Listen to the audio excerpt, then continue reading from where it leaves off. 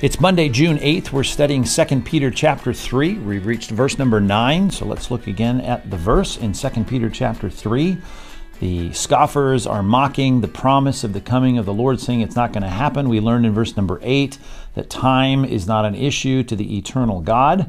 And in verse number 9, we see a very important and helpful statement here. The Lord is not slow to fulfill his promises, as some count slowness, and they certainly were counting it slow in this regard. But he's patient, and very patient, we're learning now after 2,000 years, toward you, not wishing that any should perish, but that all should reach repentance. So now we have the reason for the supposed delay, and we need to understand this, and we'll get to a great statement regarding the plan of God in verse number 10 tomorrow, Lord willing. But for today, let's look at verse number 9, and let us start with this statement right here. The Lord is not slow to fulfill his promise, as some count slowness. Some people say, well, he's behind schedule here. It's taking so long.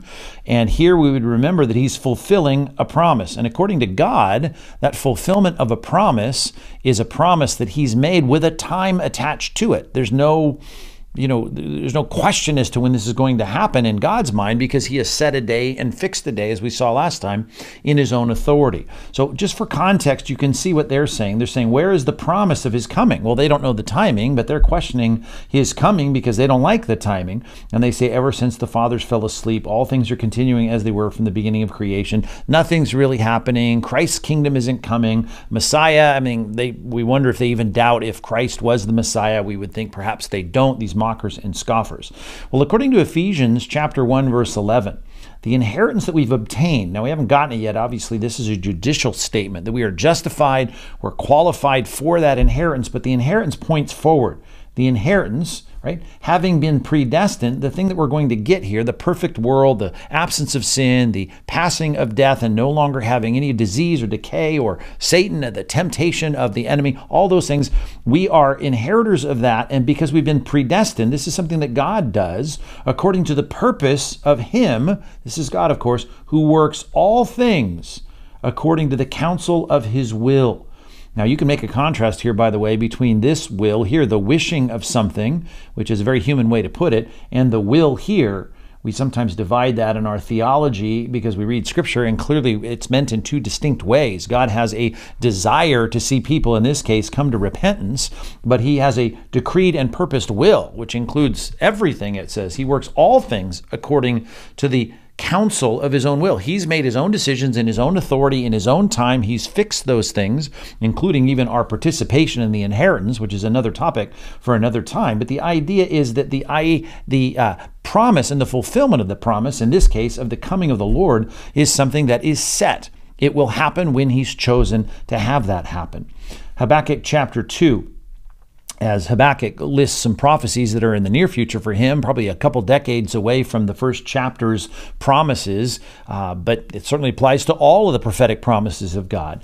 It says, the Lord answered me and said, write the vision and make it plain on tablets. Make it clear so that people can see what I'm saying, so he may run who reads it. I want them to go and take this message, and they'll be able to know exactly what I'm saying. There'll be no confusion. It'll be objective, propositional. It'll be clear. It'll be codified. There'll be no mistaking that I made this promise. For the vision, right, probably assuming that chapter 1 vision that's laid out in Habakkuk, he says, awaits the appointed time. And that gives us a sense that everything is on God's calendar, on God's schedule. It hastens to the end. It's making its way quickly to the appointed time.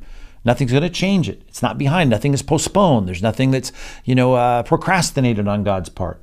Right? It will not lie. It's now personifying, if you will, the idea of a promise that it is not going to deceive us. It's been written down, in this case, the broader promises in our passage of Christ's return. If it seems slow, which is exactly what people here are saying, right? I think this is not happening as fast as I think it should happen. I don't know if it's going to happen. If it seems slow, here's the idea. We just need to be waiting for it. We need to be patient. For it will surely come, right? It will not delay. Nothing's going to make it not arrive on time. It's like a train that's left a station and it's going to get to another station, and the promise that it'll get there, in this case, is not, promises of God are not subject to breaking down or being derailed, but it's going and it's moving, and point by point, month by month, year by year, century by century, and in this case, millennia by millennia so far, 2 millennia later, we have the promise of God on the way. Nothing is delaying it. Nothing has derailed it. Nothing is stopping it. It's on the way because it's going to arrive at exactly the appointed time. And that's the picture here. God is not slow. He is going to fulfill his promise. He's very clear about it, and it's working on a timetable that is already set. And while they're impatient, right, the Bible says here God is very patient, which is just an attribute of God's goodness, usually seen against the backdrop of our own sin and rebellion. Look at Nehemiah chapter 9 here as the recounting of the wandering in the wilderness of the Israelites. It says here, but they and our fathers acted presumptuously, and they stiffened their neck. There's that idiom we've seen in our study already in 2 Peter of being stubborn, and they did not obey your commands. They refused to obey. There's that willingness. They were not mindful, that purposefully overlooking something. They weren't mindful of the wonders performed among them, but there's our phrase again, stiffened their neck. They were stubborn. And they appointed a leader. Remember, there was that rebellion to go back to Egypt, a leader to return to their slavery in Egypt, which is what it would have meant for them, right? It would be better to eat the leeks and onions by the Nile in Egypt than for us to continue wandering under Moses, which they didn't trust at that point. And in that sense, they didn't trust God either. But you are a God now, Nehemiah says, ready to forgive, gracious and merciful. Now here's the old archaic way, at least in our language, to talk about the concept of patience. You are slow to anger. You're abounding in steadfast love, that great Hebrew word hesed, a covenant commitment to your people. And you didn't forsake them, the people of Israel. They were promised to go into the promised land, and God took them into the promised land. And we here see highlighted the patience of God, that he is slow to anger and ready to forgive and gracious. Now those go together so well because that's what we see. That's what we see in our passage, is that God is patient, not wanting people to perish. He wants them to repent. He wants to forgive them. He wants to be gracious to them. And in his patience, he's waiting for that, humanly speaking, right? He's the one, of course, that is initiating and working and developing and cultivating hearts and bringing people to repentance. But the idea of the wait here, if you will, the patience of God, connected to the forgiveness of God, because this is his intention. But he's a patient God. That patience is seen throughout the scripture. Here's another example of that in Joel chapter 2.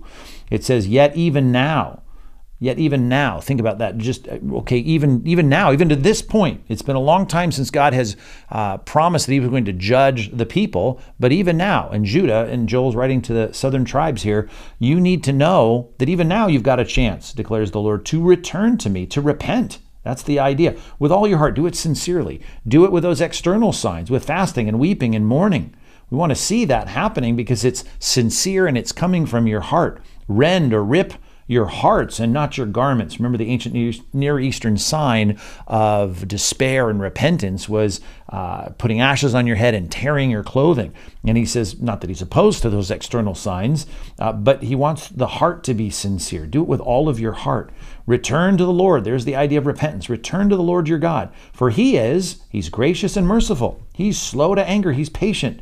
And he's abounding with, there's our phrase again, hesed, as he relents over disaster. Now, it's a human way to put it, but he's promised to judge sin. The wages of sin is death. He would like to relent from that in our case. He'd like to not have that happen because he's a gracious and merciful God, right? All because he's giving that time, humanly speaking, he's giving time for us to repent. That's what he wants to see. And his patience and that kindness and that forbearance, as we see in Romans chapter 2, verses 4 and following, that is a sign of God wanting us to come to repentance. So patience is the foundational attribute of God driving this supposed delay, which nothing is delayed. Everything's right on schedule. But that time that God is giving is all about more people coming to repentance. He's not wishing that any should perish, but that all should come to repentance, that there would be adequate time, humanly speaking, to see these people brought to repentance. And I just want to focus in for just a minute on this word. We've seen it a couple of times in those Old Testament examples of returning to God in Joel 2. But look at our Great Commission, if you will. It's often called that from Matthew 28, but here's Luke 24, the commissioning of his people to take the words of the gospel to the ends of the earth. And he says this, these are my words I spoke to you while I was still with you, that everything written about me in the law of Moses, the prophets, and the Psalms, there's the divisions of the Old Testament, must be fulfilled. And then he opened their minds to understand the scriptures, and he said, thus it is written that the Christ should suffer and on the third day rise from the dead. That's the whole purpose of this earthly ministry of Christ, so that This now would be full of the credit and the grace and the mercy and the merits of Christ to bring forgiveness. But here's the portal, if you will, the human doorway. To see it in those terms is not a bad way to look at it. The thing that stands between the forgiveness and the relenting of the disaster of judgment on sin is this word right here, repentance. That repentance for the forgiveness of sin should be proclaimed in his name to all nations, beginning in Jerusalem. And that's going to take some time to go and take that message to more and more people. And as those people hear it, and even as they ponder it, and as they count the costs, the idea is that there would be time for repentance, a turning or returning to the Lord, a turning from sin to God. That's the idea of repentance. We've looked at it in our study of 2 Peter already. Look at Mark chapter 1, verse 4. John the Baptist is out baptizing in the wilderness, it says, proclaiming a baptism, Mark 1:4, of repentance, right? For what? For the forgiveness of sins. The idea of repentance, that we are forgiven, our sins are removed from our account, from the human experience we have of having God work in our hearts, genuine repentance. Of course, it's always a trusting repentance. We repent from our sins, we turn to God, and we trust in Christ. But the idea of this word being so important is so central, not only in our passage here, that everyone should come to repentance, but that we see it connected to the thing that really matters the most. Am I going to be forgiven of my sins when I die? Mark chapter 1, verse 14, after John was arrested, yes, Jesus here is the subject. He comes into Galilee proclaiming the good news. What's the good news? Well, it relates to forgiveness. And he's saying the time is fulfilled. The kingdom of God is at hand. Repent, there's our word, and believe or trust in the good news in the gospel. And that is that God is ready, as he says at the end of Luke, to grant forgiveness to people because they are repenting of their sins. Luke chapter 5, verse 32, I've not come to call the righteous, but sinners to repentance. Now, one more idea before we leave this verse for the day is to look at the delay related to the goal, which is that people should come to repentance. Now, all people are called, right, to follow Christ, but only those that God has chosen, predestined, those that God has developed and graciously brought to life are going to respond. But that time is a time that I think you can see throughout the scripture is a designation regarding what God is doing in the present age that looks different than what he did in the Old Testament in many ways. There's a lot of continuity, but there's some things that are different. And then there's a future that is a lot of things are the same beyond this church age, but there are things that are distinct. I just want to talk about the new thing that God is doing that's described in this phrase right here, a new man. The distinction in this passage is between Jew and Gentile. Now in Christ Jesus, you, Gentiles, who were once far off, I mean, you had no connection to the Jewish covenants or the promise or the prophets or the truth. You've been brought near because Christ has reached out in this message to all nations through the blood of Christ, the atonement that took place on the cross. For he himself is our peace. He's our peace with God, but he's not only our peace with God, he's our peace now with the Jewish people. The Jews and the Gentiles were separated by so many ceremonial laws, dietary restrictions, so many things that kept them apart, and there was a lot of hostility between them. But God has made us both one. He's broken down in his own flesh, in the blood of Christ and the death of Christ on a cross, this dividing wall of hostility, which still exists between lost people of different descents, certainly as it relates to Jews and Gentiles in the Middle East and all around the world. And he did that by abolishing the law of commandments expressed in the ordinances. He took the ceremonial laws out of the way that he might create in himself, in Christ, one new man in the place of two. We had Jews and Gentiles, but he makes peace here between those two, makes peace with himself, obviously, with those reconciled people, but also he reconciles us both to each other when we're reconciled to God, that he might reconcile, bring together us both, Jews and Gentiles, to God in one body. Paul's favorite phrase here in Ephesians of the church, in one body through the cross, thereby killing or putting an end to the hostility. So we want to see that church filled. We want to see all the people called to that place of repentance, reaching repentance and filling up this thing called the church.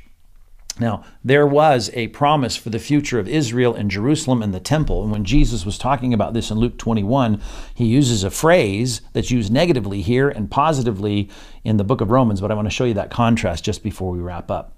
It says here in verse 24, they, the Jewish people there in Jerusalem, will fall by the edge of the sword and be led captive among all nations. And Jerusalem will be trampled underfoot by the Gentiles, right? Which started in 70 AD. Remember, that was Titus, the Roman emperor, comes through and destroys Jerusalem. And that's going to be the case until the times of the Gentiles are fulfilled. Now, in this case, it's a negative usage of the phrase, the times of the Gentiles are going to dominate Jerusalem, and they are going to trample it underfoot until a particular time when they're not doing that, and the times of the Gentiles will be fulfilled. I want to show you another reference to that relates to this one new man that Christ is making in bringing together the church age, and it won't be done until the church is full with the people that God has chosen to be a part of this organization. That's why we're actively engaging and calling people to repentance. But look at the phrase here. You see it, until the fullness of the Gentiles has come in. In this case, it's not the domination of Jerusalem, although after that's over, there will be, as I understand Scripture, a rebuilding not only of Jerusalem as a city, but the Temple Mount and the worship as it was seen in the book of Revelation, as we see it promised in Jeremiah and Ezekiel. But here in verse 23, he's talking about they, the Jewish people, if they do not continue in their unbelief, they'll be grafted in, which is the promise prophetically. For God has the power to graft them in again, which he's going to talk about down here. If you were cut off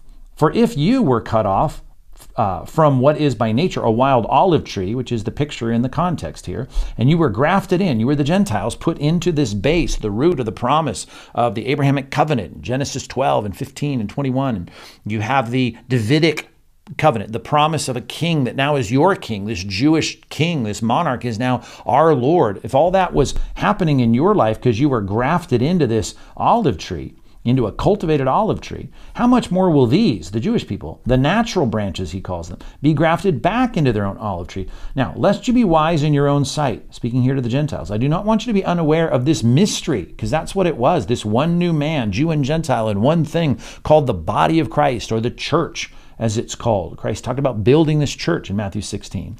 Well, for now, a partial hardening, and it's partial because there's plenty of Jews that are Christians. It's the minority in our day. I mean, it started with a lot of Jewish people, right? All the 12 apostles and Paul, of course, and so many others in the book of Acts. We see there was a lot of people in Israel that were trusting in the Messiah, but it's partial, right? In the sense that there are a lot of them rejecting him, hardening their hearts against Christ.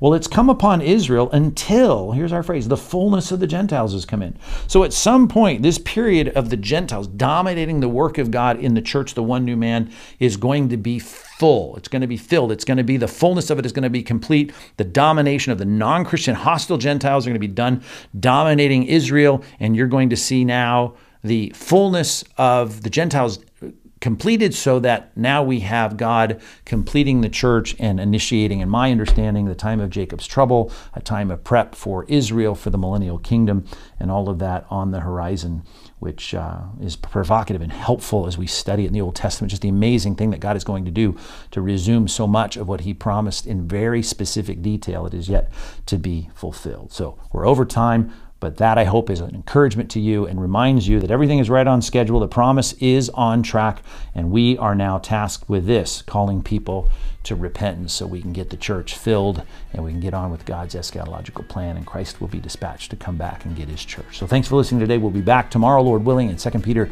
chapter 3, verse 10. Thanks for studying verse 9 with me today. We'll see you next time.